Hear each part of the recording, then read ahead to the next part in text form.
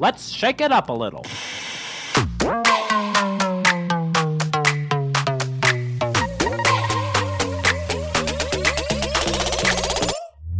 Welcome to the Salt and Pepper Podcast, adding a little bit of salt and a little bit of spice to make your Tuesday just right.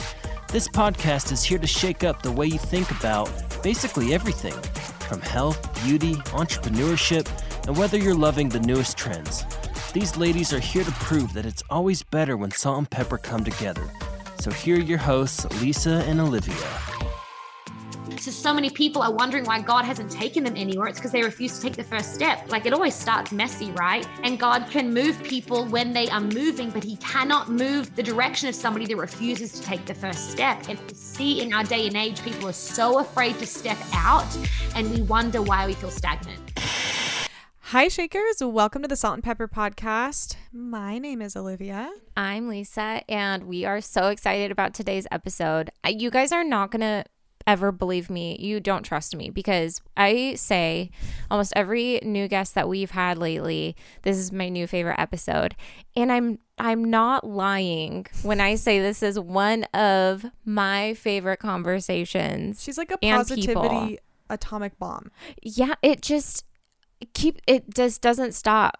It felt so like spirit filled too. Yeah. I love that. It's been a while since I feel like we've done more faith based of an episode, and it was so good. She has so much to say.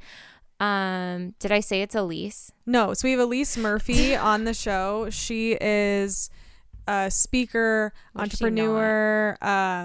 She was a pastor. She's a PK. Yeah. She goes all into that, and she's all about vulnerability, rawness, realness. I mean, she's everything that you guys are looking for in our episodes. So we're just going to do silver lining. Let's just do silver lining and just get right into the show.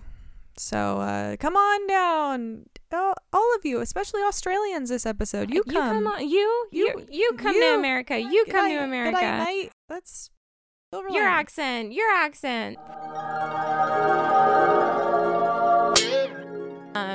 I have had a scab on my nose. Oh boy. And it's been keeping me humble. I never know. Where is it?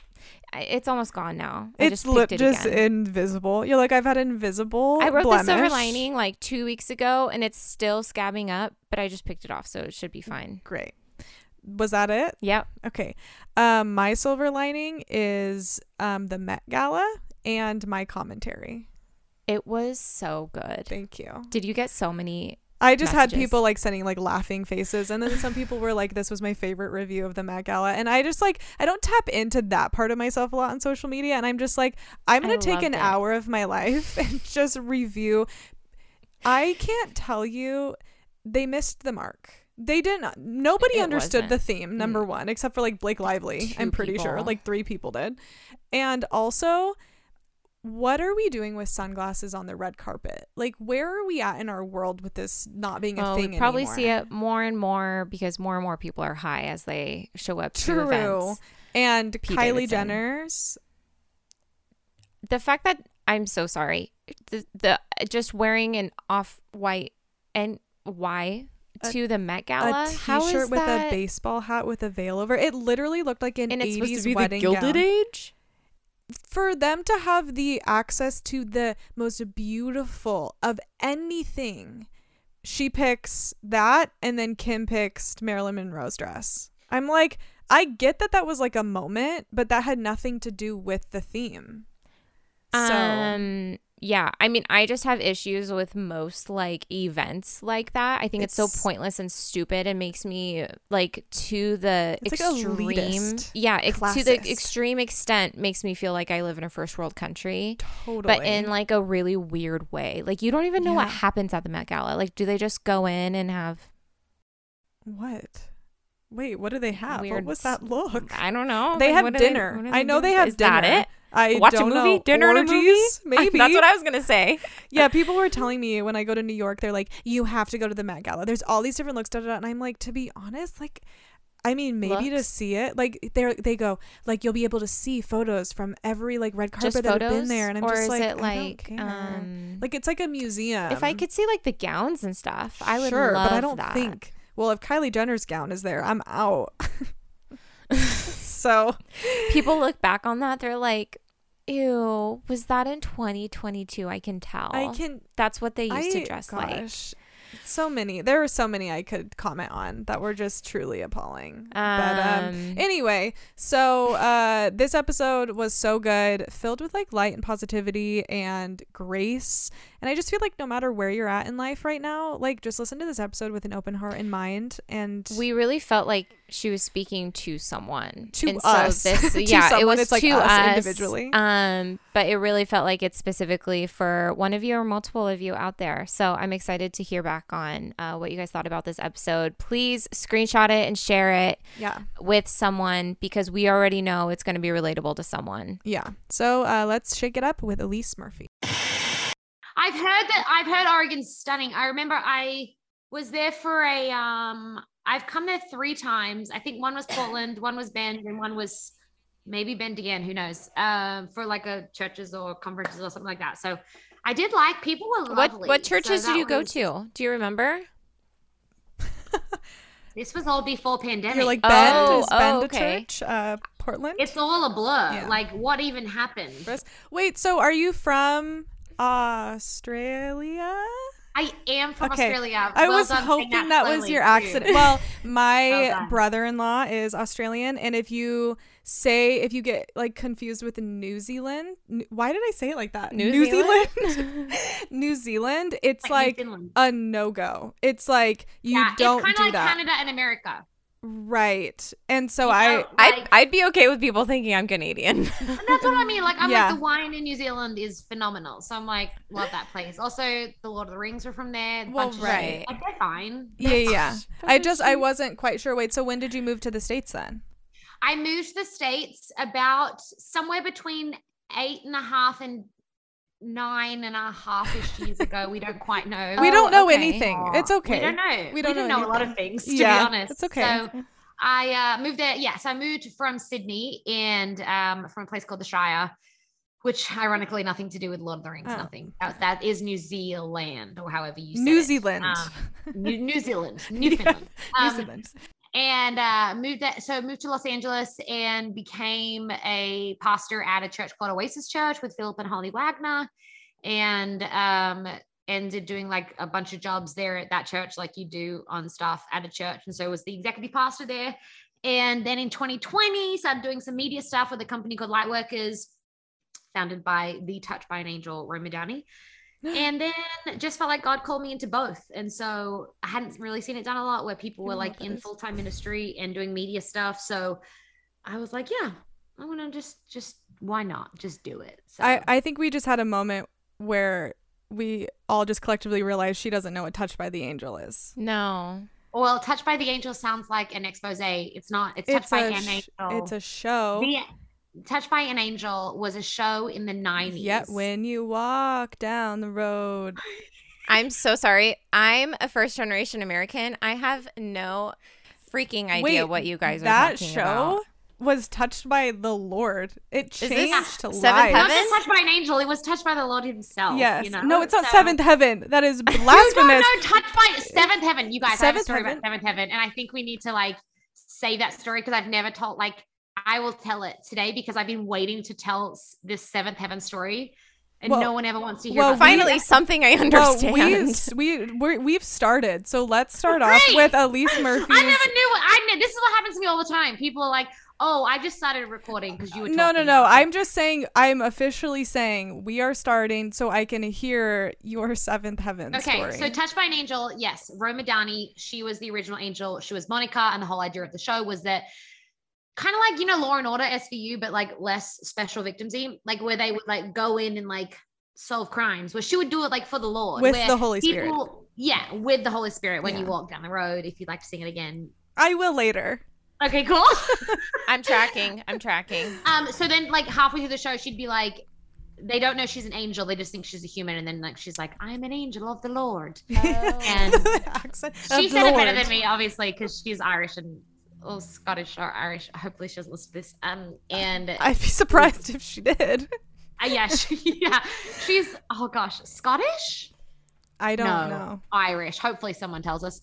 Anyway, she's the best. But Seventh Heaven, I watched those two shows as a kid, so I'm classic pastor's kid. Like I knew all the Hillsong songs, but didn't know Justin Bieber or Timberlake or any of the Spice Girls songs. Like, it was fun in school for me, you know. But Seventh Heaven, my dad, I remember when I was a kid, I wanted to be an actress so bad. And my dad, we'd watch Seventh Heaven, and one day he goes, Elyse, you should write a letter to the director.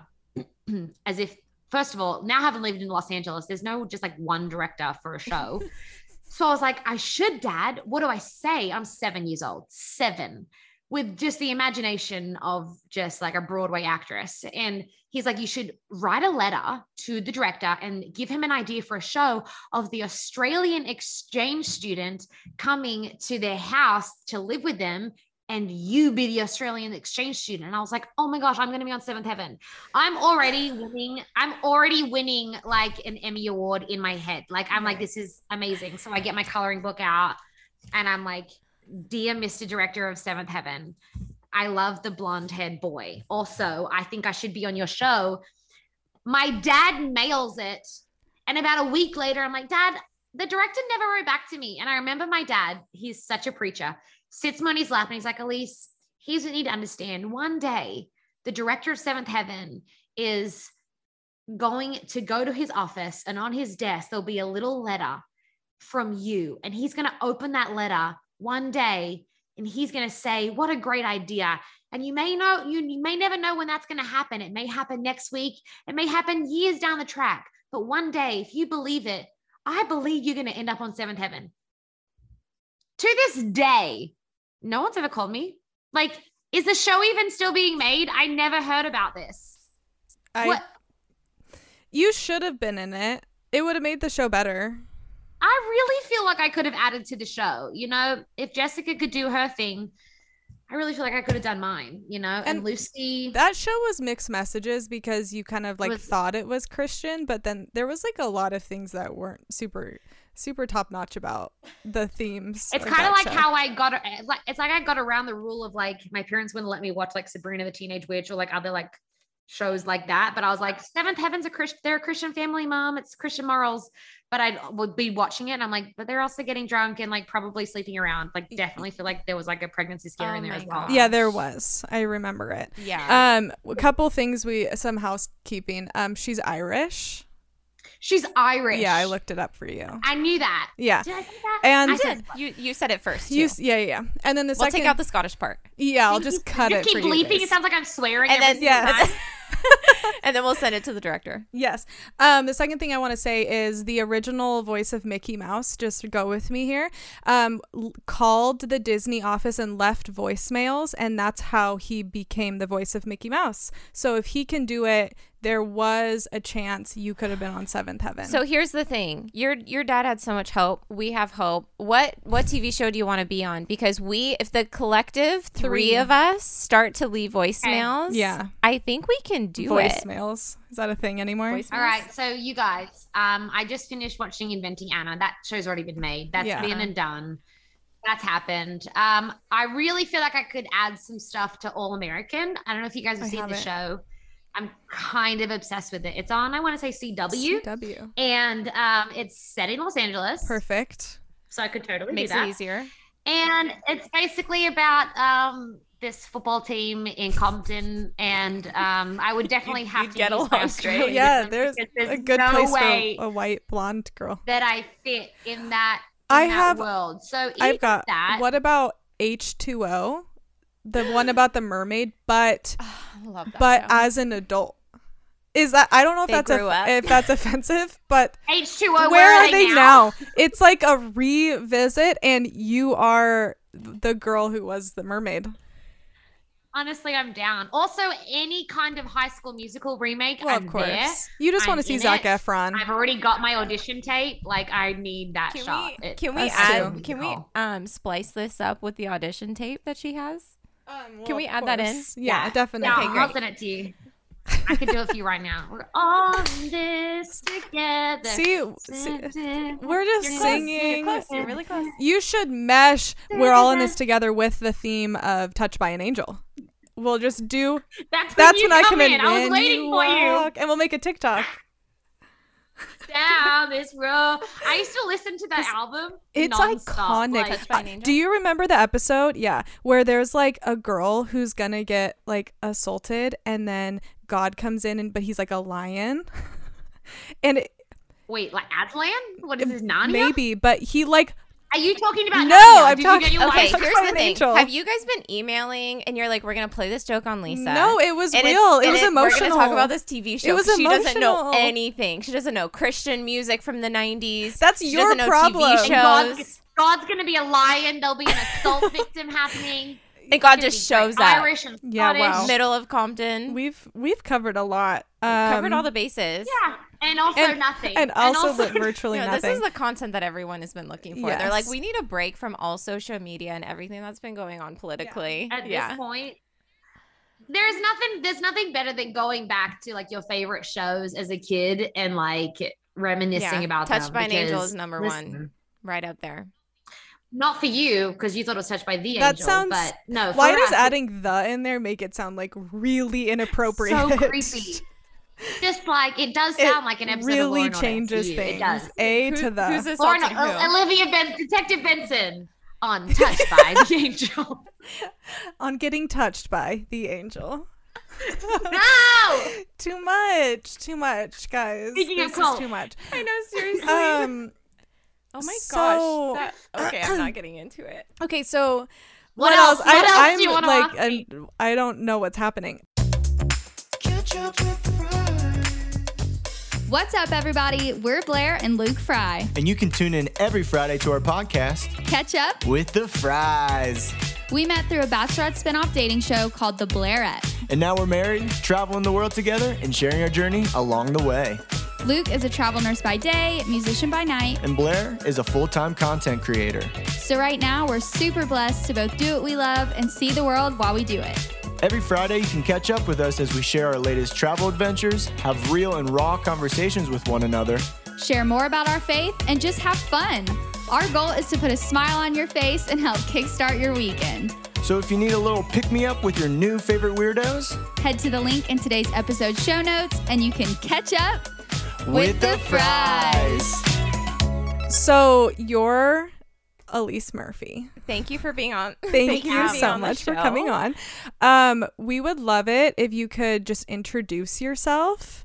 Oh, like a weensy bit, a little synopsis of what you do and who you are, other than wanting all the other stuff we just said. We I actually understood all that. I have her synopsis. Oh, okay. I have something of a synopsis. Can okay, I go Lisa over it? Lisa can do it. So you do But you add do many Seventh Heaven in things there. other than like a actual comedian. I am like shocked by how so funny you are. Okay, so you host Lightworkers. You've co-created 2 brands. Is it Amare X or is Amarix? Amari X. Yeah, that's Okay. that's the ambassador affiliate program with the mental wellness company. Okay. And then Club Devotion.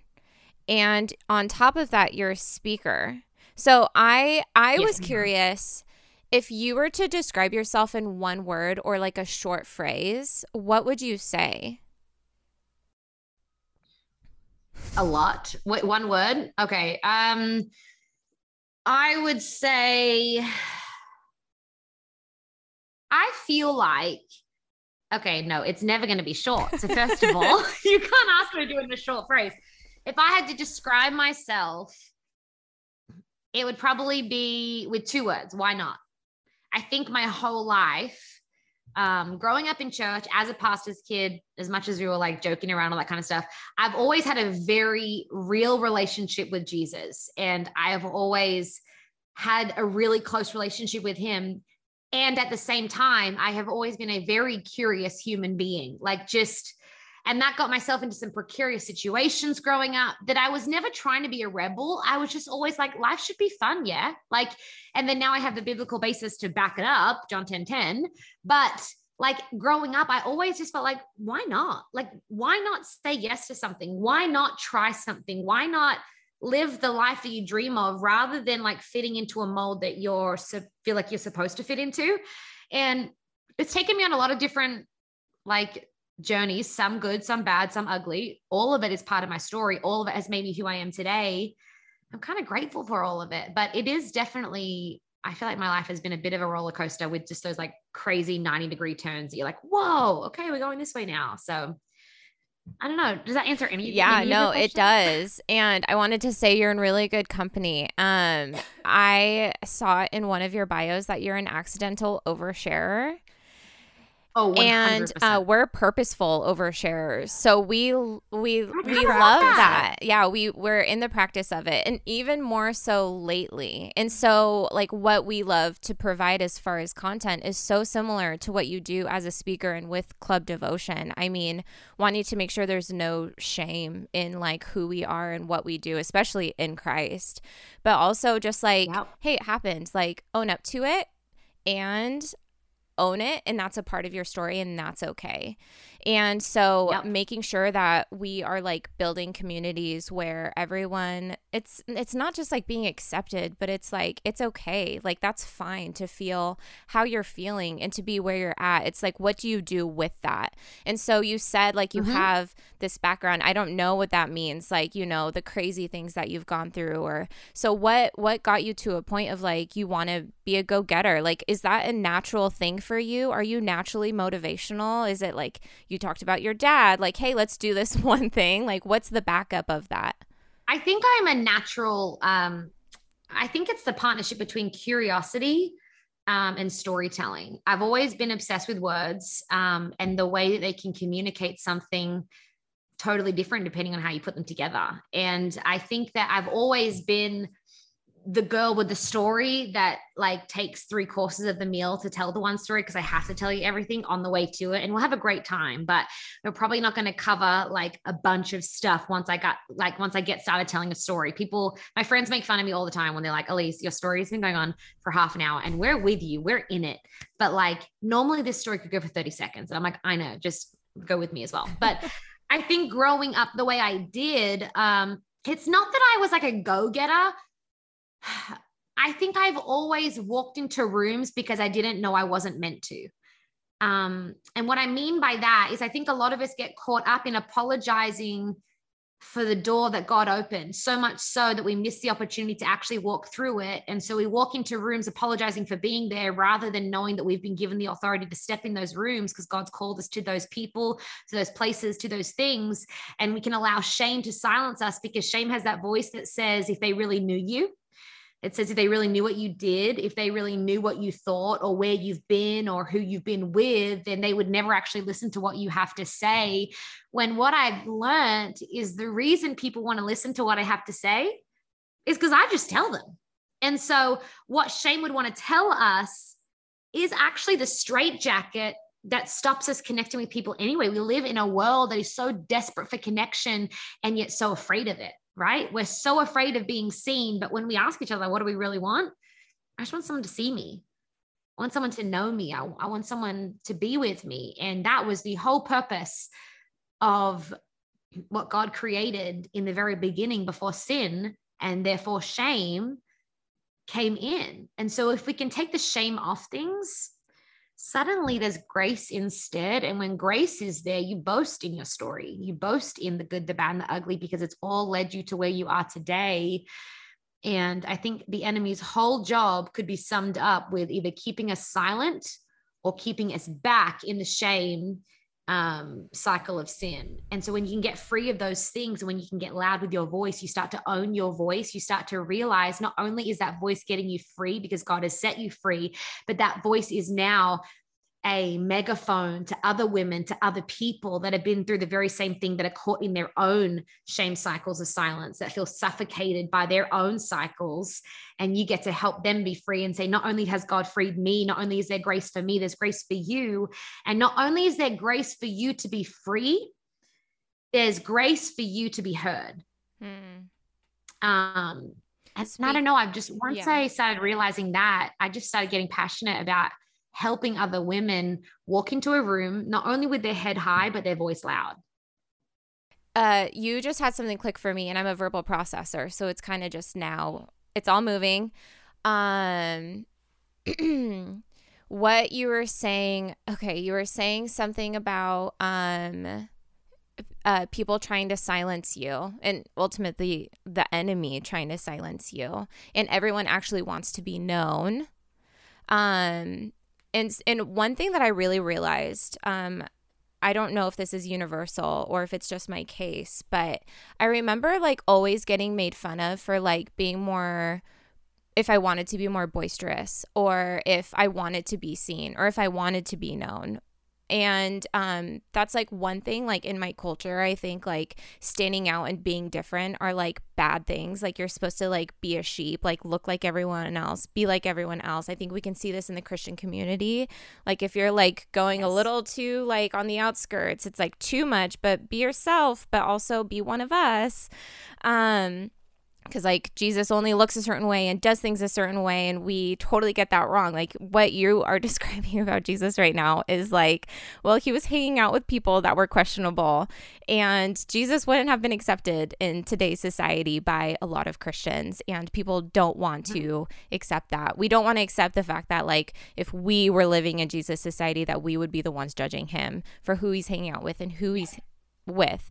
And I think what I'm just now realizing with all of that is the judgment and the shame that people can put onto us is only because they are afraid of like what's inside of them, and you're speaking it out and they're afraid of other people knowing that that's happening to them. And so I think it's really cool that you're speaking out about those things and being honest and real and vulnerable. And ultimately, like, it's, you know, like I feel like we at first with our podcast, we got made fun of all the time, not all the time, but people were like, oh, you started a podcast and like you're talking about all these, like you're talking about everything, and like they'll kind of bring things up and trying to shame us to a certain extent or like make fun of us. And then those same people can come back to us and be like, yeah, so I was going through that too. I'm like, yeah, I could have figured that. Like everyone just wants to be known and be seen. And yet everyone is afraid of using their voice to be heard and to be seen. I think that you've touched on so many important things that I am so passionate about, because I think it is so easy to critique something you're not a part of. And we all know the dad that used to be in football that now sits at the bar every weekend, like making fun of the football players on the field, making the millions of dollars. And he's like, well, I would have caught that ball. Yeah, bro, you're not, man. So get yourself another beer and calm down. Like, well, there are so many people that want to critique something that they actually secretly want to be a part of. And what we do is if we're not doing something that we actually feel jealous of somebody else, or we want to critique them. What do you think has happened in the last couple of years? When I stepped off, I came off full-time church ministry as an executive pastor, executive director at a church, a very well-known church, and a church I love, because I felt like God was calling me into media. And then I started creating businesses and coaching women. Like the amount of crap that has been said behind my back, in front of my back, well, that's in front of my face, I guess, but like online, people creating fake accounts. Like I've literally seen it all. And I think that God allowed me to see every kind of criticism over the last couple of years so that I would quickly be okay with the critical voices that don't actually know my heart. Because at the end of the day, when Samuel, I believe it was, that said to, Jesse. Yeah. Samuel, the prophet, said to Jesse, David's dad, in the Old Testament, he said, hey, everyone else is looking at the outer appearance, but God's looking at the heart. But we often feel like that as like, oh no, if someone sees my heart, oh, we're all wicked and the worst. I think that maybe we flip it on its head and say like, yeah, y'all are getting critiqued because you're doing a podcast, you're doing what God asked you to do. There's going to be a lot of people that misunderstand you. There's going to be a lot of episodes that are taken out of context. There's going to be a lot of people that see my price tags or see the businesses I'm creating or the messages I'm bringing out of context. And suddenly we feel like people are completely misunderstanding us. Why? Because they see the outside appearance. They see the out of context. They see the comparison, the filter that they see, the shame that they're still stuck in, the silence that they're still facing, the jealousy because you're doing something that they could have done but didn't. And God's saying, hey, I'm seeing your heart because you said yes. And it is really easy to criticize the method and the message of somebody else that said yes because you didn't. And there are so many people in our world, in our cancel culture, in our comparison, in our all the things that want to pull everybody down for rising too high, when I wish that we could all just say, Like, as cliche as it sounds, hey fam, like you get to rise too if you would just say yes, but God can't use someone that's not moving. He can only redirect someone that's already in motion. So many people are wondering why God hasn't taken them anywhere. It's because they refuse to take the first step. And the first step looks like a messy business plan, a messy podcast, a messy, like it always starts messy, right? And God can move people when they are moving, but he cannot move the direction of somebody that refuses to take the first step. And we see in our day and age, people are so afraid to step out, and we wonder why we feel stagnant. Yeah, I mean, Lisa knows. Like, I was like, this is you, right? Yeah. Well, because I mean, even what you said at the beginning, where you stepped into a room that you weren't supposed to be in, and the fact that that's like even a narrative that, for the most part, women, like, our stories have been written for us as women for thousands of years, since the beginning of time. And of course, God has used us in our own way, but because of society, we've been put in a place that has held on for a very, very long time. I mean, even thinking in the 60s was right when women really started working. That's like not that long ago. So, of course, the pendulum can swing like really hardcore, which can be dangerous in many ways. But it's like, as women especially, and as Christian women, taking that step into saying, like, we literally just did an episode right before this talking about pre-30 anxiety and how she got married and had kids young, so now she's pursuing her dreams now, and I still like live at home, don't have kids, and I'm not married, and I'm like, should I have done that? And it's like this really weird contrast of, like, we're told as Christian women, you know, well, once you're 30, you know, time's ticking, and like, what's going on? And then you think like, well, should I be doing this? Or I even had someone say to me the other day, like, well, you can work as a mom, but like, it's going to be really challenging for you to do that. And I'm like, why? No one's telling that to you though. And of course it's a team situation, and some women want to stay at home, and that's a beautiful thing. But like you said, you have to take that step. I mean, I tell everybody, I don't want to hear about what you're doing until you've been doing it for 3 months, and then talk to me about it, because you need to take that step, and you need to, like, you don't always have to wait to hear God's audible voice telling you to do something. Sometimes he's given you the free will and the ability to just do it, so you do it. The amount of times we use prayer as a cover for procrastination is ridiculous. Oh my gosh, that is I so know. good. It's Pull so that true. audio. Oh my gosh. Like, that is insane to me. The amount of time I just gotta go pray about this. It's like, Let me what just are you pray praying about it a little bit more. about? Let me just. What are you Do praying it. about? God wants you to take. Shouldn't you already be praying? Shouldn't you already be praying that God is directing you and putting things in your path, and he's allowing you to say yes and no to things? He's not like, well, did you ask me? He's just going to take it away from you if you don't need to be doing it, or he's going to tell you. That is that. When I wrote a book called Confessions of a Church Kid a million years ago. I have the rights to it again because I'm republishing it, because I have like the real confessions now. I wrote it when I was like 21, but people used to always get mad at me and like secretly mad. They don't tell you it's church, you know, God bless you, you know, but they were like, how did you write a book and get it published so young? Like, what do you have to say? Or like, what do you feel like you have to say? You know, they say it like that too. It's really sweet. Like, what do you feel like God was saying in that? I'm like, okay, first of all, take the croak out of your voice. It's a lot. But also the thing is that I started writing a book, not to write a book. I accidentally fell into these things and fell into these rooms and had to find my feet while I was in the rooms and doing them. I had an outline for a book that my dad had drafted up for me because I was starting to write stories because I was preaching so much. I always knew I had an illustration for this from my life, but I could never think of it at the moment. So I literally started writing stories about my life, things that made me happy, mad, and sad. And I'm in America on a preaching trip with my parents. My mom's signing a publishing contract. They look at me and literally say, we want to publish you. Do you have a book? I went to say no, and my dad said, yep, she's still finishing it right now, but she has one. Thank God, God will use someone else sometimes in some seasons to say yes, even when you're about to say no. And so I went home and wrote the book. So people were like, what did you feel like you had to say? I'm like, I didn't. Like, I said yes and was obedient to an opportunity that presented itself.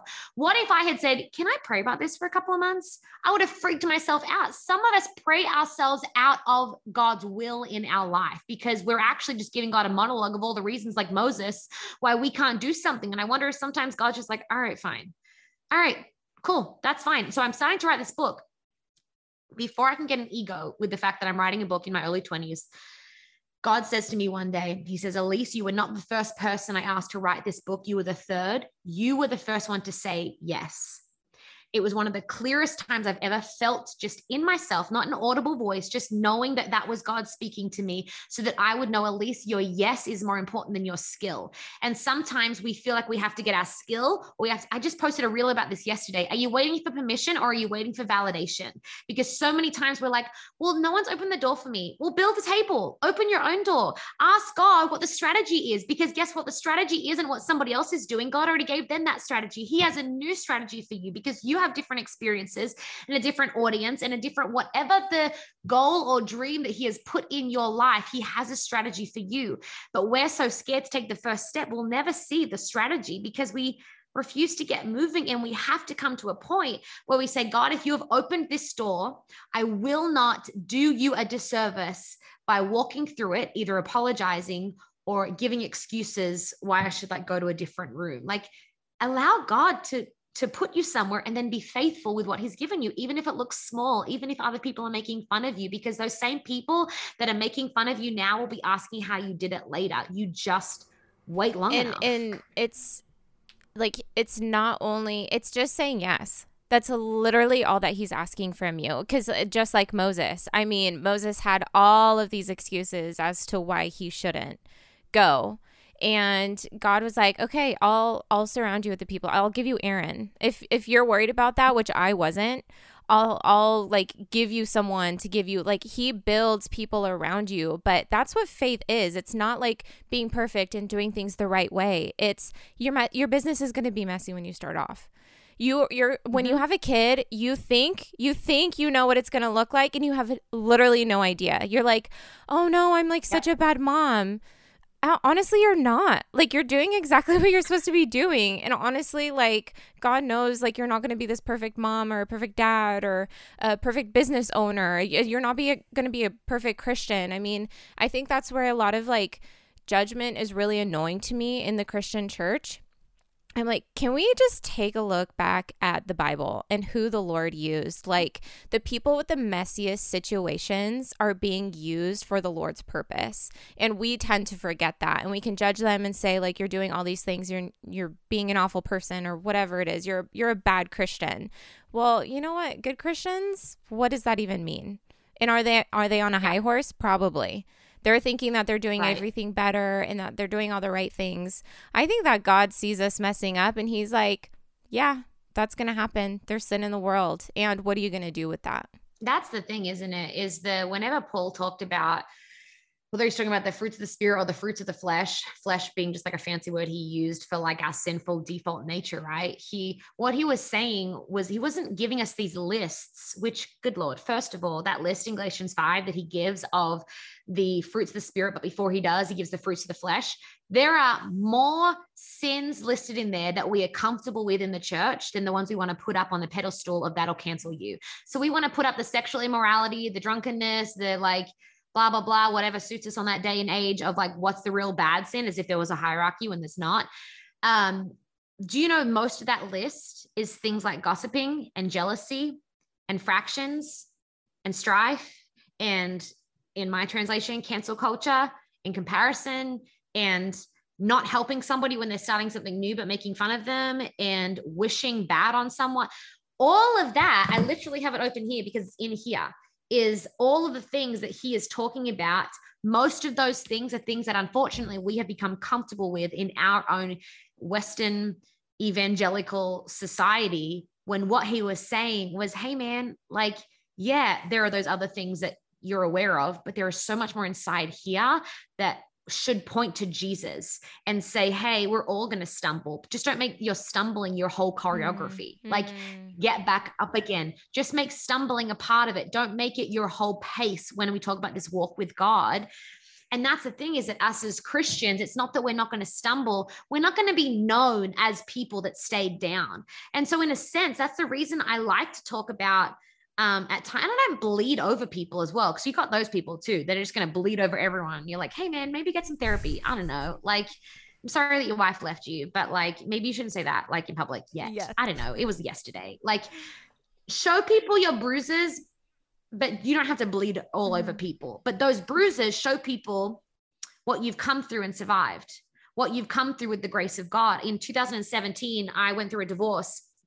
Was married, thought I found my promise forever, had romanticized. I mean, honestly, if I could decide that I was going to be on seventh heaven as a kid, I could absolutely romanticize what my marriage was going to be like. Because in church, we teach people, like women, that your ministry starts and you get married. Yeah. You guys know.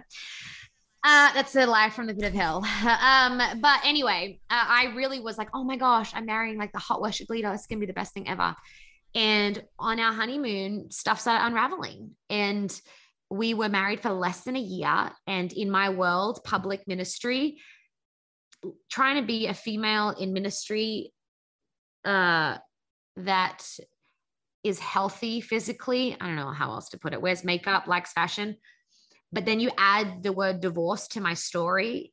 What do you do in those seasons in life where something you thought would never be a part of your story feels like it's going to be the title of your book, if that makes sense?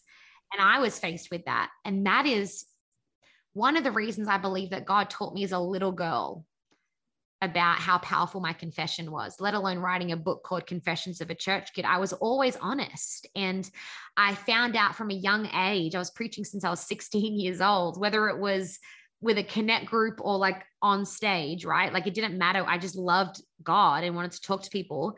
But I often found out that what people would call oversharing was just honesty, but it unlocked the permission in someone else to be honest as well. And as I think that God taught me that as a little girl, so that, and later on in life, when I'm facing things like divorce in ministry or feeling like God has asked me to hang out with these people when everybody else, like they looked at Jesus, were like, oh my gosh, how could like he be doing that? Doesn't he know they're sinners? Or leaving full-time ministry to do things that other people might be like, oh my gosh, are you even a Christian? Yes, I am, fam. Like so much of that God taught me as a little girl, just to be honest and understand that some people are going to misunderstand you, but the ones he needs to hear the message, that's who it's for anyway. And the people in the game aren't doing it for the critics in the stand. They're doing it for the people that want to feel like they're in the team as well. And so in the same way, you're always going to have people that misunderstand you. You're always going to feel messy. And I think that's part of grace, isn't it? Because if you knew exactly how to be a mom, why would you need to be dependent on God? If you knew exactly that your path was, I was always meant to live at home, and then I was always meant to have this path and like trying to figure it all out and have career before family, or is it family before career? There is no formula to faith. Otherwise, we take God out of faith.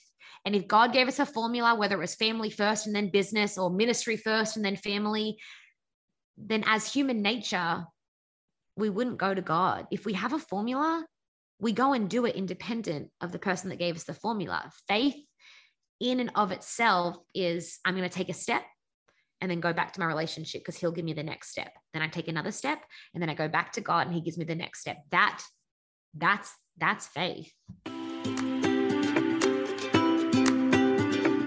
All right, Shakers. So Danielle and Kaylee, the founders of ClearStem Skincare, have been so generous and have offered our Shakers 20% off any of their skincare on their website, clearstemcare.com.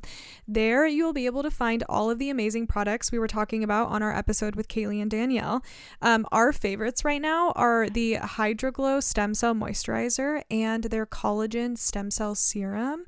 You can also look into their new Brush On Mineral Sunscreen, which is SPF 50, which is crazy and is perfect for summer coming up.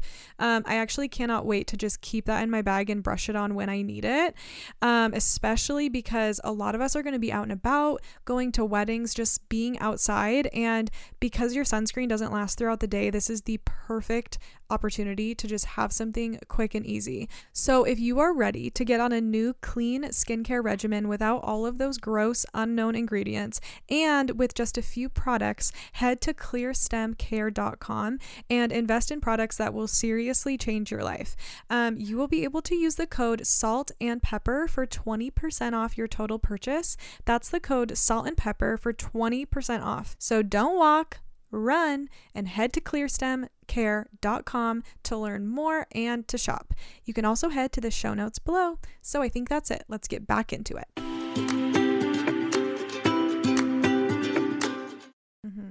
Yeah, and I think we always... Sorry, I talked. No, that's amazing. So good. Yeah, I think that especially as Christians, we do put certain weight on things. Like we look at somebody and they like, well, you're a missionary, so that just means you're like the best Christian there ever was, you know, or like you're like wow, yeah. you really stepped out in faith.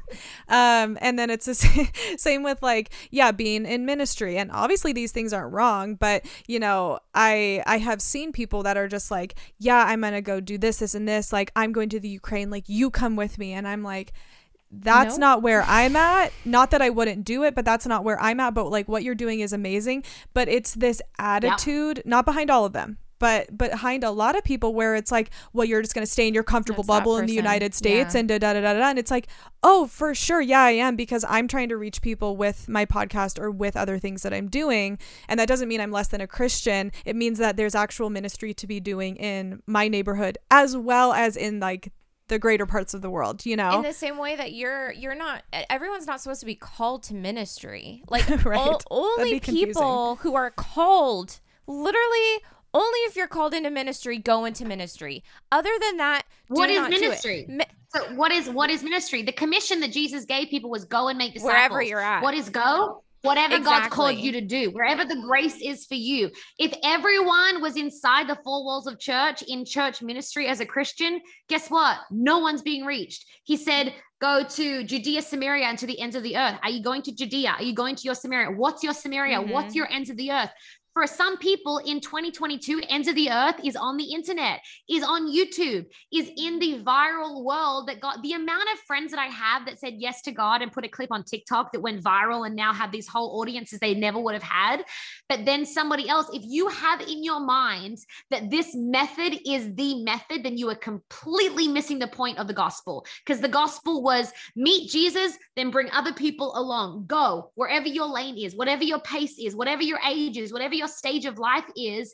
Everyone everywhere needs to meet Jesus, and that is not going to happen if we're all doing the same thing. Like that, I sound angry. I'm not angry. Oh no, that's so good. I mean, that's that could not be more relatable. It's so funny because I mean it's like, yeah, it's the whole ministry thing, like to be in the church, or to, you know, to be a missionary, like to be like doing these special missions like for God. And it's like literally wherever you're at is like a special mission for God. Like you're not supposed to just like, oh, I'm a Christian, now I'm supposed to like move to Siberia. Oh my gosh, I have to go plant a church in Siberia. I have to go to Russia. We don't need any more like white savior complexes going to like some kind of place that they have no idea of the culture trying to save them. Like what did Jesus say? Love your neighbor. And then somebody came along and said, who's my neighbor? And he told a story about a parable about the Good Samaritan, which, by the way, the Good Samaritan was good and he did so many great things. I'm not about to come and ruin anyone's theology. Calm down. But like what he did was he stopped what he was doing, was able to see the need, used what he had, took him to somebody else, delegated that season when he couldn't be there face to face. He didn't stay with him the whole time. He had things that he also was still on mission to go and do, but he was able to be interrupted along the mission along the way, because the mission doesn't change. Go and make disciples. But whoever that is today is your neighbor. What Jesus was saying to us was your neighbor is the one that you don't want it to be. So your neighbor is maybe your apartment complex upstairs that always want to put music on at 2 a.m. And they just like, it's like they want me to be awake with them at 3. Like that, unfortunately, is literally, I'm about to call them over with like a baseball bat if that happens one more time. Honestly, I'm a work in progress too. But like what I'm trying to say is getting distracted is that your neighbor, what Jesus was saying is your neighbor, if you think YouTube's ridiculous and people on podcasts, which you're probably not listening to this if like you do, but like if you're that person, then your neighbor who God's calling you to be kind to is probably someone doing that. If right now, like there is a family member that there is crisis with and that there seems to be some kind of butting heads, your neighbor is your family. If your neighbor is that boss at work that clearly is going through a relationship situation because she's taking it out on everyone else, it's like, hey, can you go and take her out for a coffee? Can you go and bring her a coffee? Can you like, it's the little things every single day that show whether we actually love God. It is not the going to the literal ends of the earth if that is not what God has called you to do. And I think too, it's like if you aren't a missionary or in ministry, you think, well, I'm just going to stay here and be comfortable. But then also it's like being called to be so uncomfortable. Like everything you were saying earlier, it's like, you know how many times I've said yes to jobs literally before I even like owned a camera. I said, sure, I'll film your wedding, you know, like, yep. Okay, you know, and it's like figuring out not only in business, but sometimes in relationships or friendships, it's being uncomfortable. It's doing the things you do not want to do all the time. Like, I don't think people understand living at home with my mom is not what I would like to be. Not that I don't love my mom, but like that is. You don't want to be living at home with your mom? Not like right at now? Like 30, but you know, like being uncomfortable, making sacrifices, doing things out of your comfort zone is what changes the world. Whether you are a Christian or not, you have to do things that are outside of your, like the blinders. You need to take your blinders off and understand there's a lot going on, and you can make an impact by making a TikTok or a podcast or, you know, ministering to the person at work that being a mom. Yeah. Like being a science teacher, being the lawyer and bringing justice. Like that's what's so crazy to me is that, doing what God says is different for every single person. For some people it's staying, and for some people it's flying from Sydney to Australia, never having lived outside my parents' home at the time. And then for some people it is like, that's why there has been different seasons in my life where God has said move, and that's been the uncomfortable thing. And there has been seasons where it has been even more uncomfortable when he said stay, when he said don't leave, don't move. Can you stay faithful in our day and age where commitment? And I'm aware, I was just talking about my divorce. Like I've never believed in marriage more than I do in this season in my life when I'm between marriages. That sounds real weird. Don't take that one out of context. Make sure you put it here. Guys, anyway. But like when you're between things, and so it's like, I prayed for God to save my marriage every single day. And he spoke to me after my marriage. And I was like, God, why didn't you save my marriage? And he said, Elyse, I ended up saving you from your marriage. And so God knows what's best for us. And I would have given anything in the world for God to save my marriage, but I couldn't see what I can see today. And so when you don't see, like we don't have immediate hindsight, that is not a superpower that the Holy Spirit has given us all the time. Some people, they have a gift of prophecy, whatever. But like, I really believe that there are going to be seasons where you don't actually understand why God's asking you to do something, but that doesn't mean that you don't trust what he's asking you to do. And that's why he gives us the Holy Spirit, which gives us the peace, because sometimes it's the easy decision and sometimes it's the hard decision. Don't base your decision on if it's easy or difficult. Base it on the peace of God that you have when you're making the decision. My youth leader, when I was a kid, used to tell me all the time, Elyse, let peace be your umpire. Let peace be the referee in your decision, and sit still long enough for God to give you the peace on whatever the decision is that you're making, and go with the peace, because you never regret going with peace. Yeah, you said that in one of your like lives you were doing that. If you feel like you don't hear from God a lot, it's because you have peace where you're at or something like that. But that like really resonated with me, because I don't really hear like the audible voice of God a lot. I don't feel that. And I think it's just because I feel so certain that I'm supposed to be here in these moments. Like there's only ever been a couple times where I felt God say like move, you know, and it's very like, all right, you like, it's time, you know, and it's. I like that you said that, because I don't believe that God says move every day. No. Like you're going to move a tree every single day. That guy's not going to grow. Yeah. Never. Right. But you have to replant him if he wants to grow in a new season, if he's had everything he can, but that doesn't mean you move him every week. Like, I don't believe you should feel that God tells you to move every single week. There should just be a couple of times in your life where God's like, hey, it's time to replant. Right. You know? Yeah. In this last season, yeah, like everything that you're saying, I've been so frustrated, because I'm like, okay, God, like, what is it? Like, what's the thing? Like, where are we going? And I love change. Do you hear that? I love it. And I hate change. I love change. I'm like, give me something new. Give me something exciting. I want something different. Like, this is not, I was actually supposed to move to Melbourne when I was getting married. We were supposed to plant a church there. I thought my kids. I have so many questions. Now. Like, we're going to be friends. Okay, good, because that was my hope.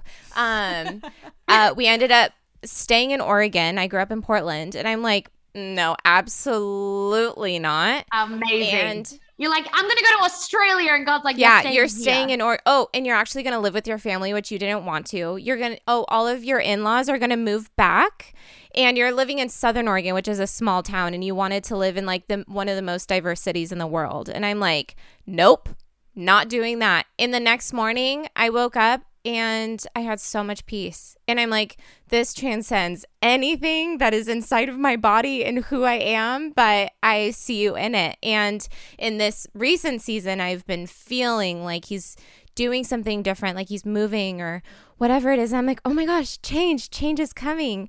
And I'm silence. It's radio silence. I don't hear anything. And then I had a friend give me a word. They're like, you're exactly where you need to be. I'm like, no, this is hard. Like, I am in a hard season. This is not easy. Like, the change comes from the perseverance. Yeah. And so the Lord, and it's funny because after that, I'm like, no, that can't be it. And then I had another friend, and they're like, hey, just so you know, like, you're exactly where you're supposed to be. I'm like, no, that's hard. Like, this is a hard season. Like, the Lord is just preparing me, and he's like doing so much in the perseverance, in the endurance of like where I'm at, because I'm not seeing the results that I want. And it's worldly things. It's not like what the Lord is doing in me. That's not what I'm disappointed in. I'm disappointed in when I think about the world and I'm thinking about comparison. Like, I wish my marriage looked like that. Or I'm seeing other people get divorced, and I'm like, it's over smaller things than like things that I could be going through. And then it's remembering like, oh, my husband will remind me. He's like, us being together and our kids seeing that is like showing them so much of Jesus. And I'm like, that is crazy. You have no idea. We will never know until heaven the result of the decisions we don't even realize we're making on a daily basis. Girl, the amount of times in my divorce that I looked at other couples and I was like, she's so much more of a word I won't say on here than I am. And he left me. Like, I was so mad. I was like, she's the worst, but I can't keep him out. I'm not like an angel. Like, I'm basically Monica from Touched by an Angel, not the angel. And like, I would get so mad because I've never gone down a spiral of comparison and felt good afterwards, first of all.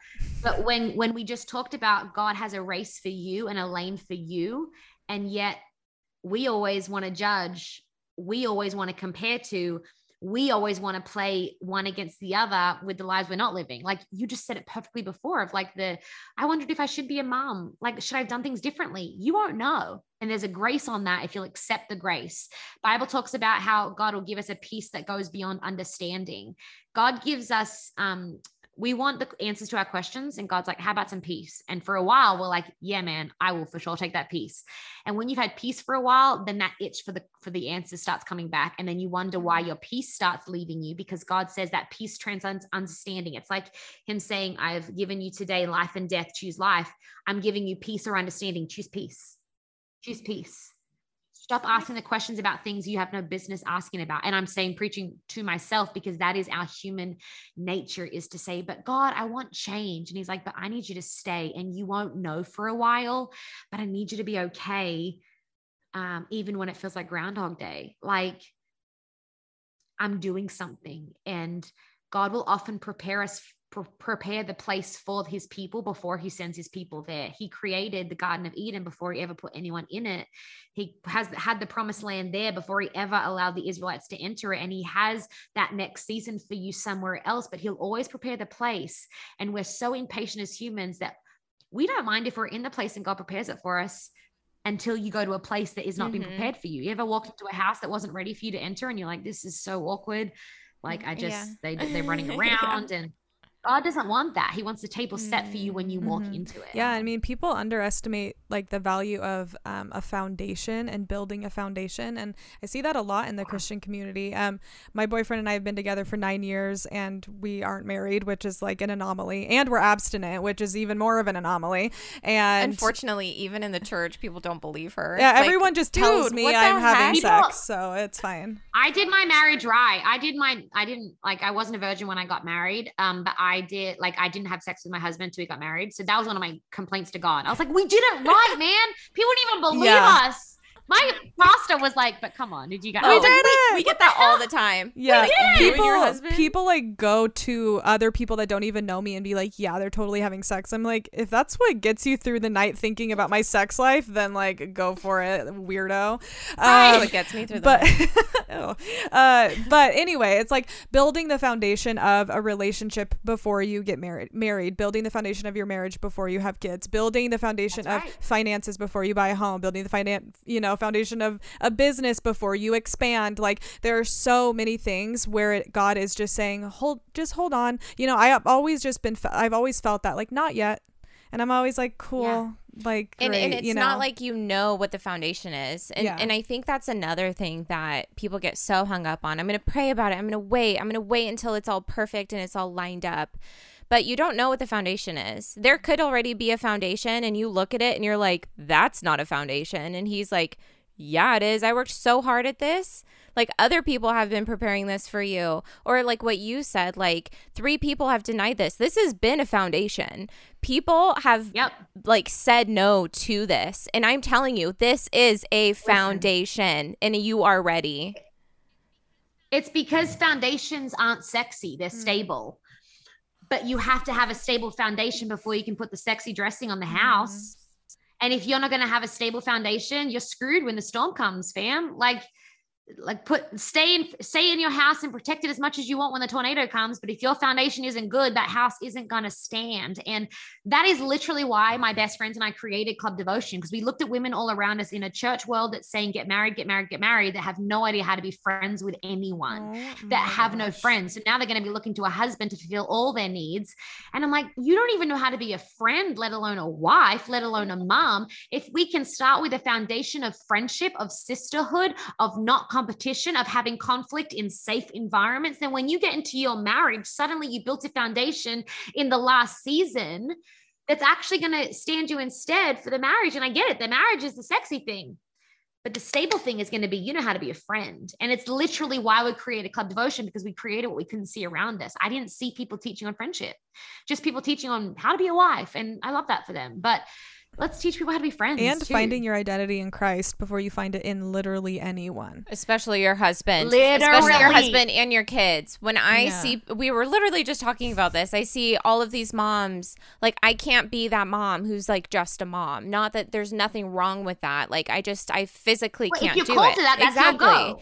And but I'm not. And then I'm hearing all these moms. They're like, so how did you like find the thing that like you want to do or that like you need to do? I'm like, I don't know. I just did other things, or like I kept my hobbies, or I found new hobbies. Stay at home for months at a time without leaving. Yeah, like I just go out. Like I keep friends. Like, and if they don't want to be friends anymore because I'm in a new season or they can't do things, like I don't care. Like then we're not friends. Then that's okay. Like seasons change, things change, and so just like accept like where you're at. Maybe you're not doing like the same things you were doing before, but like accept the season you're in and build on top of that. Like your identity isn't just having kids. You don't see that in the Bible. Your identity isn't your husband. It's literally with Jesus, and your husband is like holding your hand. Literally. And you don't know what you're building in the foundation seasons either. So it's like, I would never have been able to say yes. Well, actually my dad would have never been able to say yes if I hadn't had said yes to starting a sermon illustration inventory. Speaking of not sexy, like, hey, Elyse, spend some time writing down your stories so you've got them as an inventory in your sermons. And that's how I found out I was a writer. I wouldn't even know I'm a writer if I hadn't have said yes to that, which led to me having content for people to say yes to. I would never have a show with Lightworkers had I not said yes to doing an interview with them in my home during the pandemic. They would not even know who I was had I not said yes to doing devotionals for them for 3 years. Had I not said yes for writing articles for them, and then one day feeling God prompting me for saying, hey, if you ever want to do something on camera, no one knew me. I was a writer full time. Like, people don't know this. Like I wrote articles for Propel. I wrote like sermons. I had a blog. I was never doing in front of camera stuff. I was like, preaching was the only thing that I was doing on stage with a microphone. But if I hadn't had laid the foundation for so many years, writing the content that I now preach, if you don't say yes to that, you have no idea what it's building. And just like a dominoes, like when you need it, then you'll see what everything was lined up, but you'll never know until you get to that moment. So if we're so scared of like, well, this isn't the thing, you're never going to get to the thing. also there's not a thing, Right. but that's a whole different discussion. Like, it's all a journey. I feel like we could talk to you for like 4 more hours. But we always like to ask our guests what their silver lining is. So something good that came from something bad or challenging, in any time frame. Does anything come to mind for you? I don't know. I don't feel like I've ever had it. Can you imagine? No, I'm good, actually. Life's just been like really rainy, you know? No, heck yeah. I'm a big silver lining fan. I think my dad told me, speaking of my divorce, I guess, my dad told me the greatest gift that my divorce gave me was my wholeness.